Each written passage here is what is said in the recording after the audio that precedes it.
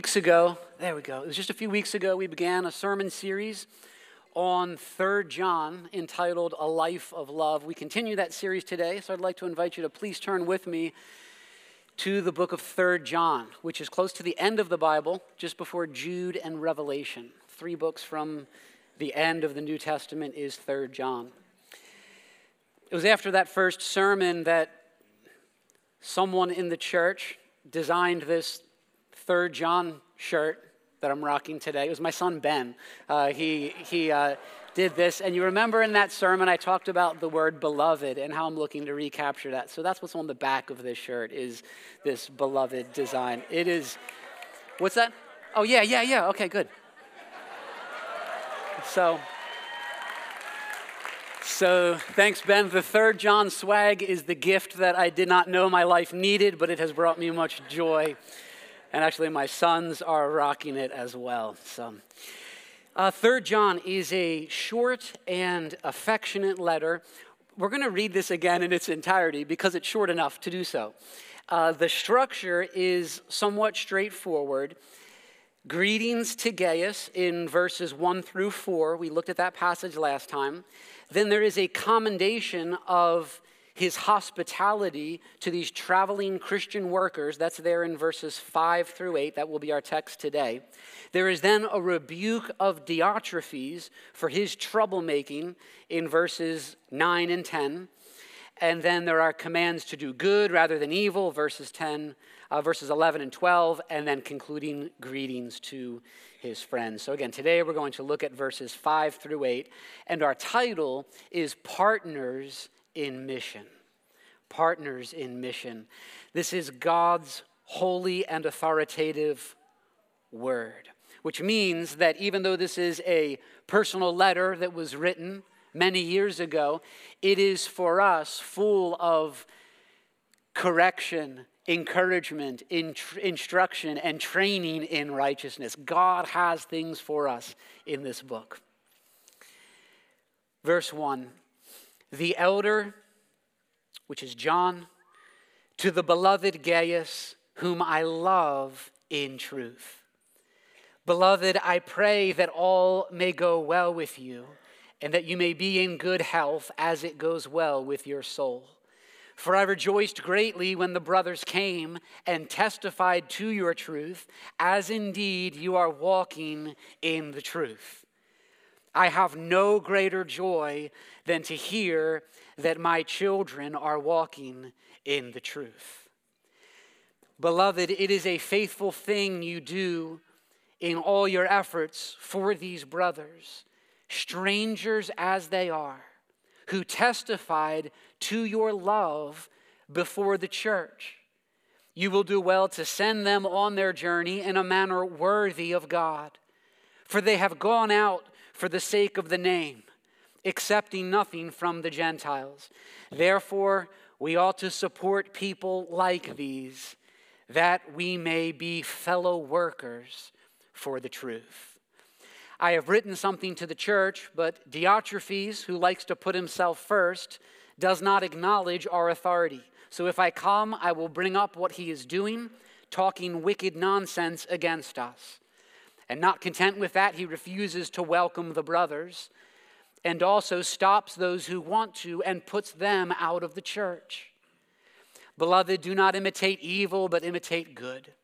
Whoever does good is from God. Whoever does evil has not seen God. Demetrius has received a good testimony from everyone and from the truth itself. We also add our testimony, and you know that our testimony is true. I had much to write to you, but I would rather not write with pen and ink. I hope to see you soon, and we will talk face to face. Peace be to you. The friends greet you. Greet the friends, each by name. May God bless the preaching of his word. There was an article in USA Today that was entitled An Oasis of Kindness on 9/11. And it's about how the town of Gander, Newfoundland, a small Canadian town on an island in the North Atlantic Ocean, took in nearly 6,700 people, almost doubling its population, when the September 11th, 2001 terror attacks in New York and Washington forced 38 planes to land there. The article says their simple hospitality to the unexpected house guests drew worldwide accolades. The town welcomed people from nearly 100 countries all over the world with kindness and sacrificial hospitality. The article talked about the outpouring of kindness as Gander residents took passengers sightseeing, moose hunting, berry picking, and barbecuing. They entertained with music, stopped anyone walking down the street in case they wanted a ride, and brought strangers into their homes. One guest said the whole community is the poster child for hospitality. The early church in the first century similarly captivated the attention of the surrounding world. Following the earthly ministry of Christ and his death and resurrection, followers of Jesus were revolutionary in how they practiced hospitality and how they welcomed widows and orphans, the homeless and the poor, strangers and ethnic outsiders. Throughout the book of Acts, when we read that account of the early church, we see people opening up their homes for ministry and for mission. In the first century, there were those who were sent out for the sake of the gospel, and those who were sent on this mission, it's not like they could just rent a car or stay at an Airbnb. There weren't iPhones with maps on them where they could find their way around. And so hospitality was crucial to the spread of the gospel. Christians, in other words, not only loved each other in the church and considered one another to be beloved, but they also opened their homes to traveling Christian ministers, even those who were strangers, and they did so at great cost to themselves. Why would they do this? Why would they live this kind of life with such sacrifice? Well, they did it because they lived not for themselves, but for the sake of the name of Jesus Christ. They lived for the advance of this glorious message of salvation, not by works, but by the grace of God in Christ Jesus. And this participation in mission was a significant factor in the spread of the Christian gospel throughout all the world. And the purpose of this passage is that we too, today, might be faithful partners in the mission and fellow workers for the truth. That's what God has for us, just as he had for the early church. And it is my prayer that each one of us would live, continue to live, or if not presently living, that we would resolve this day to live not for our own comfort, not for worldly success, not for the American dream, that we would not waste away our lives, but that we would live for the name of Jesus Christ, and that the gospel would continue its advance through us in this area and among the nations for the glory of God, because he has saved us according to the riches of his grace. This is our great desire. Now, we know from John's letters that there were faithful Christian workers, these travelers who were missionaries, they were church planters, or they were traveling preachers of some kind. We in fact know from the previous letter from 2 John that there were other traveling ministers at the time who were false teachers. And John says there in 2 John verse 10 to not receive those deceivers into your houses or give them any greeting. They were not faithful to the gospel, and therefore they were not to be received into their homes. You have to understand, hospitality in the Greco-Roman world was not just an act of kindness. Hospitality in those days, one person defined it as the process by which an outsider's status is changed from stranger to guest.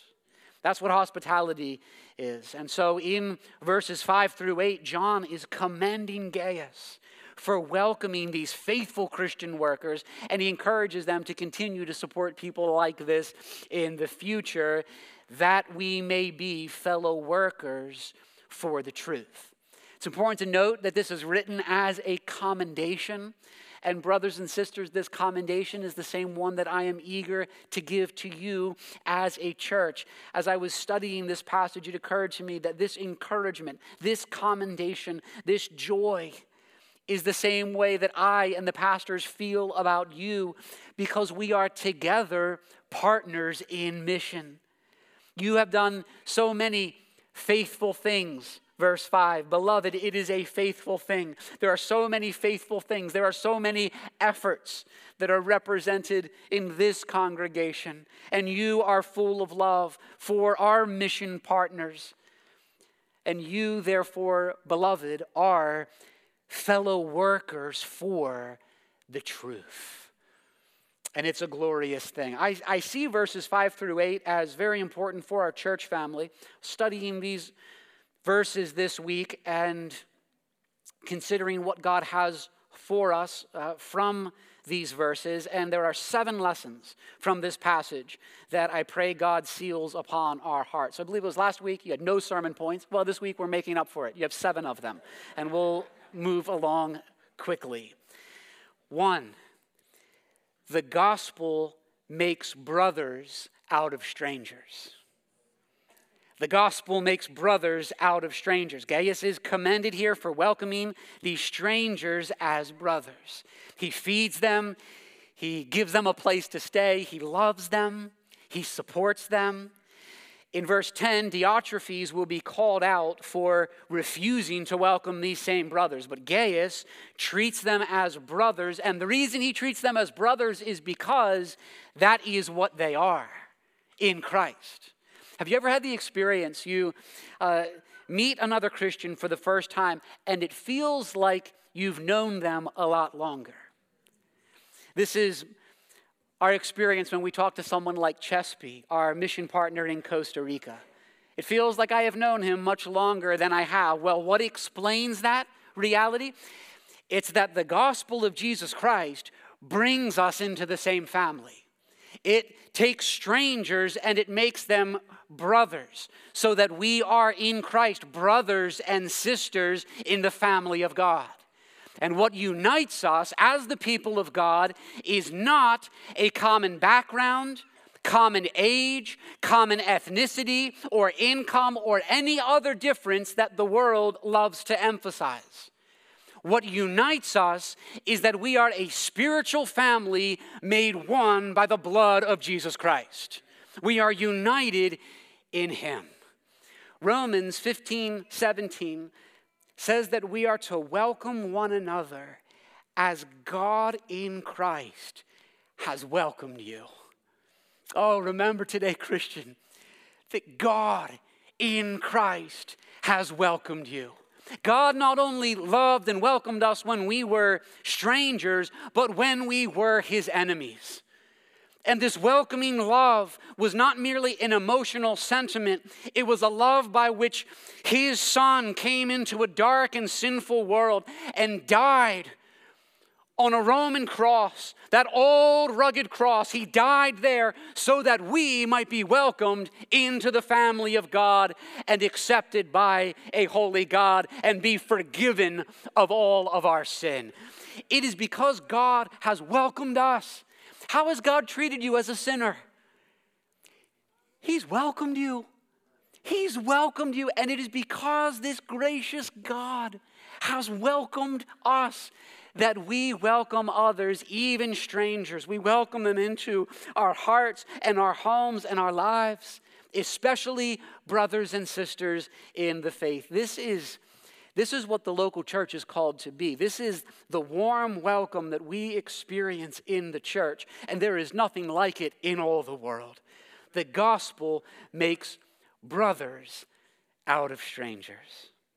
Second lesson, we should practice the lost ministry of hospitality. It is a faithful thing, verse 5, that Gaius did in extending this hospitality. Verse 5 also refers to all his efforts for these brothers. Yes, there's efforts involved in this work. Hospitality is love in action. And sadly, in our day, hospitality has become increasingly rare. Hospitality has become an industry rather than a ministry. God intends it to be a ministry. And so I want to ask each one of us today to consider, how do you view your home? Do you see it as a tool for ministry and mission?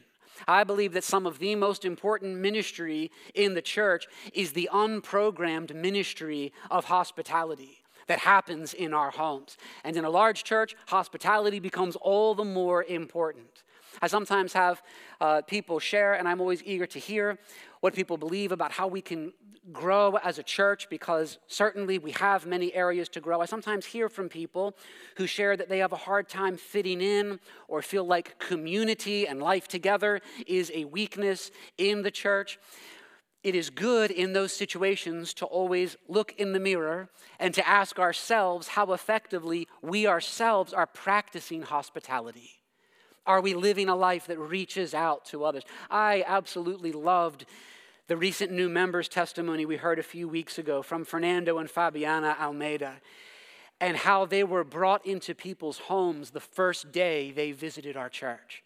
I can tell you that's going to make a bigger impression than anything that will happen in the service, because it is the love that God has shown on display in our lives. Friends, don't limit your hospitality only to those you're already really close with. Use hospitality to get to know others. Reach out to those who are different than you. Consider who might be blessed by an invitation into your home.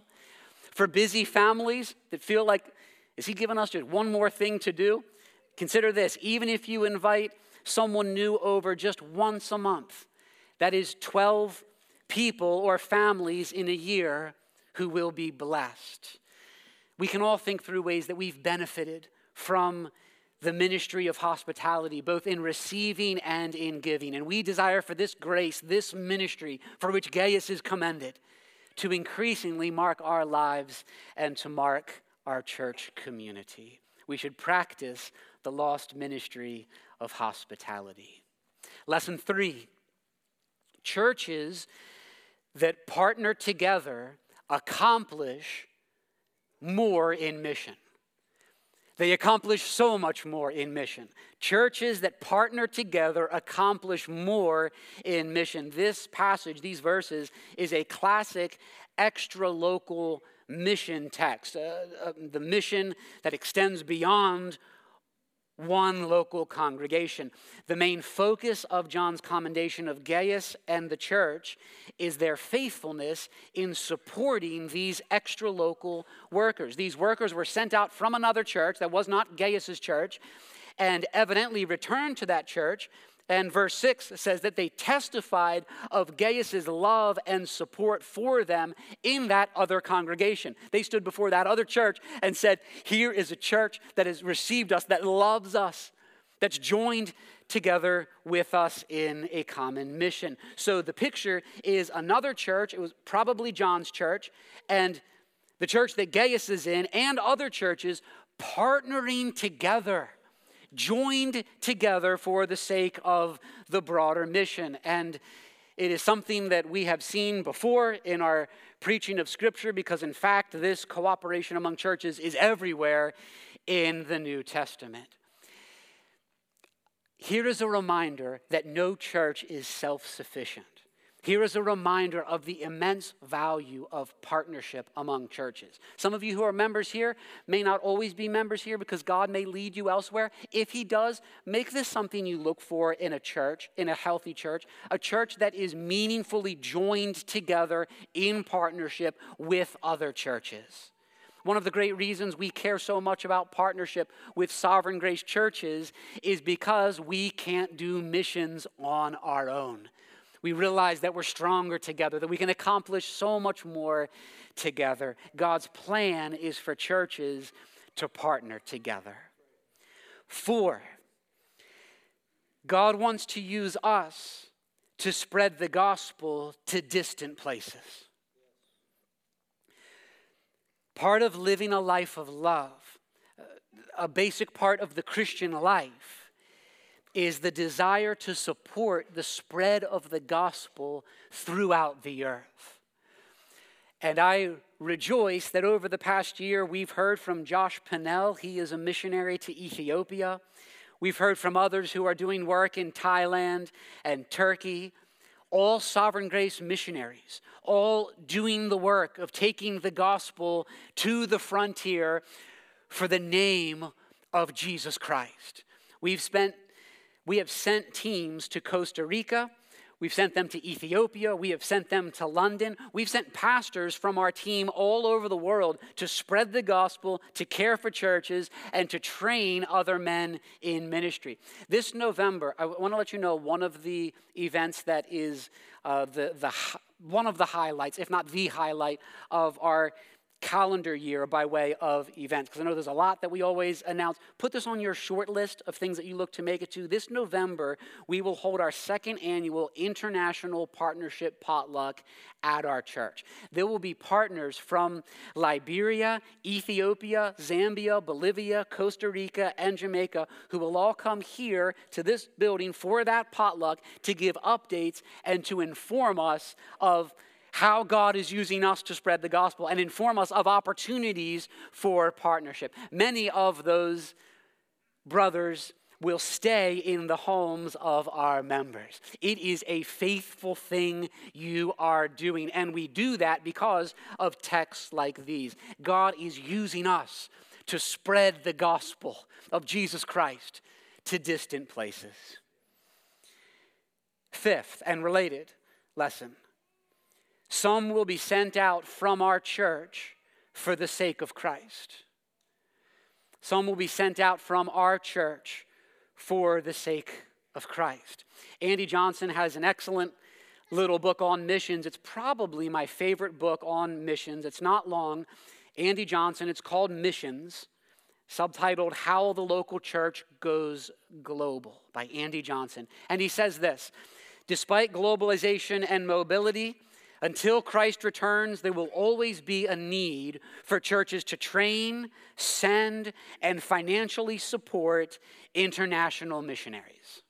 That will always be the case until Christ returns. Missionaries are to be sent by a local church with the goal of starting or supporting a church and should be accountable to a specific local church. Not all will be sent, but some will be sent. And we need men and women who will be sent to support mission work on the ground. And perhaps more than anything, we especially need qualified pastors who will lead the way in planting churches among the nations. And I want to share this with you because, well, it's a window into my prayers, and I want to invite you to pray along these lines as well. I believe something God has for us in the future is for there to be church planting missionaries who are sent from Covenant Fellowship, from this church family, sent from here to plant churches in distant places. I believe that's something that God has for us. And one of my dreams as a church is that when people ask what missionaries have been sent from Covenant Fellowship and are being supported by Covenant Fellowship, that we would have a few more stories to tell about those who have been sent out. And the elders share that dream and that vision, which is why Leo Paris is taking a small group of members through a School of Missions course throughout this year to learn about global missions and to consider a missionary calling. We had the interest meeting, was that just last week? I believe it was, and we are thrilled. We have 18 people already signed up, and we invite you to consider signing up if God has placed a desire for missions on your heart, even if it's just to learn more and to explore what God may have. The School of Missions is a main way that we are seeking to identify church planting missionaries and co-laborers to spread the gospel to distant places. Those who, just as the brothers in this letter did, were sent from their church for the sake of the gospel. Sixth, All right, we have two more. Lesson number 6 from these verses. Christians should generously support gospel ministry. I want us to notice there is a specific obligation for churches and Christians to support those who are laboring for the sake of the name.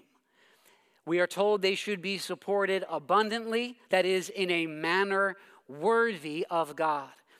When verse 7, there's that phrase in verse 7, it says that these traveling teachers accepted nothing from the Gentiles. That could be translated pagans, unbelievers. What it means is that these brothers received no help from unbelievers. Those are not the kind of cause that unbelievers are going to support because they are laboring entirely for the sake of the name of Jesus Christ.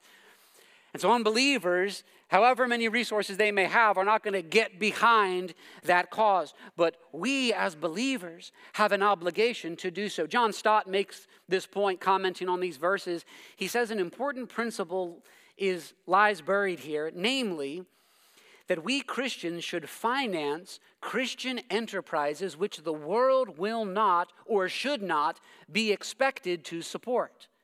Indeed, we have an obligation, ought to do so. Okay, so the ministries that we are most passionate about are not the ones that Apple or Google or Starbucks or Elon Musk are going to get behind. There are many good causes to give to, but we should intentionally prioritize the support of gospel work. First in the local church and then beyond. This is why we encourage members of the church to give, and why we as pastors practice this, first giving 10% of our income at least to the work of the local church, and then giving beyond that to other gospel promoting ministries as we have opportunity. One of the specific ways that I would love to see us be directly invested in supporting Sovereign Grace is for individual members throughout the church. Not only for us as a church to support Sovereign Grace, but I wonder if you would consider even giving a small amount per month to support the partnership in Sovereign Grace, so that you're able to say whenever you receive those mission updates from Sovereign Grace, whenever you see churches being planted, whenever you hear people being saved, we have a direct part in that through our contribution. This is what I love as a dad, being able to say to my kids, this is what we are supporting. This is why we give to the church and why we give to Sovereign Grace and why we give to Covenant Mercies. We are seeking to generously support gospel ministry. And then seventh and last, we are all called to be fellow workers for the truth. This passage, in fact, gives 3 reasons to support Christian ministry and missions. Not only, one, the motives of those who are ministering. In other words, they were sent out for the sake of the name of Christ. He says the gospel has taken hold of these men. They're laboring for the name and the glory of Christ, for the advance of the gospel. And because that's their motive, they should be supported. That's one reason. But then second, that they receive no support from Gentiles, from unbelievers, as we saw, is a second reason to support them. But then also third, and this is what I want to consider here as we close, he says that through this support, you become fellow workers for the truth. We are all called to be fellow workers for the truth. Verse 8, we ought to support people like these, that we may be fellow workers for the truth. In other words, the workers are not just those who go, it's those who give. They are among the work. It's those who support. It's those who pray. It's those whose lives of love and good works are a testimony to the truth of the gospel. God calls us not only to believe this message of salvation, but to labor for this glorious cause. This is, what do we want to do with our lives? What do we want to contribute to? This is what God calls us to be a part of. He's calling each one of us to be fellow workers for the truth. You have a part to play. in this mission. The ESV Study Bible says, not everyone is called to go and minister elsewhere, but all Christ's followers, every single one of us, are called to play their part in this enterprise. And this is really what God wants us to see today. It's that as you give, as you pray, as you walk in love and good works and maintain the witness of the church, as you support partnership in all of this, these are missionary activities. And you are participating in the advance of the gospel and working for the truth. I had an incredible experience this week where in studying these verses, God was reminding me in so many ways, and it seemed that everything that came my way was a reminder that this is what the church is doing, that God has made us rich in this grace. And I met with Mark Prater this week and heard about his recent time in Australia, serving the churches at a conference that they had there, the Sovereign Grace Churches. He was also telling me about his upcoming trip to Africa and the church members who will be there with him. He leaves tomorrow. This is Sovereign Grace Churches West African Pastors Conference in Liberia with leaders from 6 different African countries. That's where Mark's going to serve. And then in an elders meeting that we had this week, in the elders meeting, we rejoiced in the Go Forward missions offering that you recently gave and talked about how to use these funds and made decisions around that. And then yesterday, emails of gratitude were being forwarded by Leo into my inbox. Songwon in Korea thanked us for a recent gift, saying, "Thank you, Covenant Fellowship Church, for your love and encouragement." An email from Ark Church in Ukraine came in saying, "Thanks to you, Covenant Fellowship, we can continue to care for hundreds of refugees, feed the hungry, and comfort the suffering. But most importantly, we can continue to preach the gospel and give people eternal hope in Jesus." I read these and I was so affected by this reality that Covenant Fellowship is full of fellow workers for the truth. Beloved, it is a faithful thing you do. In all of your efforts, lift up your eyes to see this is what God has called us to. This is the mission that we've been joined together in as church members here and as churches throughout Sovereign Grace as we partner in the spread of the gospel. Each one of us, by the grace of God, are called to play our part as partners in mission in the spread of this glorious message of salvation. I want to invite the band to return, and I just want to say one more thing. And it's this, that the truth of the gospel that we've been singing about, that we have been marveling in, that we have heard read, this truth of the gospel is worthy of our devotion. There are some here who have not believed this message of the truth. And that's the starting point. Before laboring for the truth, you must believe it. And I want to exhort you and appeal to you that if you have not turned from your sin and received this truth, the world says, what is truth? The world says, your truth is true for you. No, God has spoken in his Son. God has made the truth known. Jesus came and said, I am the way, the truth, and the life. No one comes to the Father except through me. And God has brought you here today that this might be the day of salvation, that eyes might be opened up to see the reality of what is true, that we are all sinners whose only hope is a glorious Savior who died in the place of sinners, receiving the judgment that we deserve, that we might be accepted and welcomed by a holy God.